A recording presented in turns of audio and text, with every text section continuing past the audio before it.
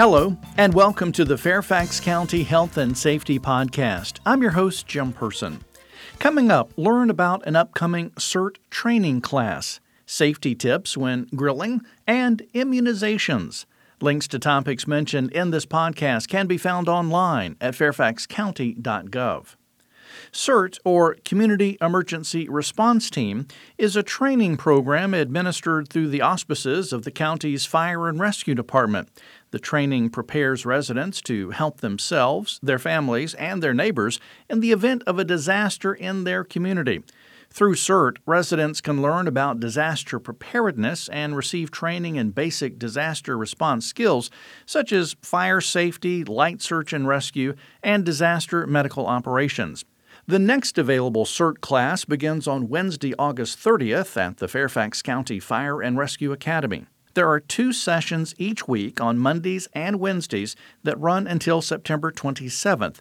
The class encompasses 28 hours plus the final practical exercise. CERT training is free and basic gear is provided. The minimum requirements to participate in CERT training at any level are that residents be 16 and up and either be a Fairfax County resident or work in the county. Now, to learn more about CERT, you can visit fairfaxcounty.gov/fr/cert/cert.htm.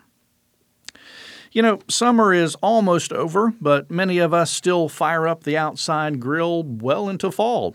I've even been known to grill outdoors in the winter.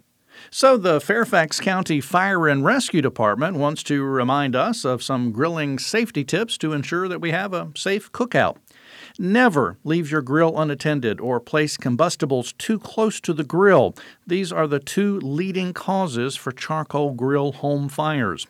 Never bring a grill into the home. The carbon monoxide produced by burning charcoal can be dangerous, even deadly, in an enclosed space. Also, never use a grill on apartment or condominium balconies. This practice is one of the biggest dangers with grills, and it's unsafe and also against the law. Use charcoal lighter fluid only before the fire is lit. If you try to make a fire bigger by adding more fluid, the heat from the coals may ignite the stream of fuel and burn back into the can, causing it to explode in your hands. Never use gasoline to start a fire. It's much too dangerous to use on grills. Try using a UL-approved electrical starter in place of lighter fluid. Place grills away from structures so they will not tip over or ignite objects above them. Keep a garden hose or a portable fire extinguisher handy in case the fire gets out of control. And please remember, keep children and pets away from fires and grills. Declare a 3-foot safe zone around the grill. Remember, it only takes a second for curiosity to cause a serious burn. Now, when you're done, though coals may appear to be cool, you'll always want to soak them with water. Coals retain enough heat to reignite for days after the fire.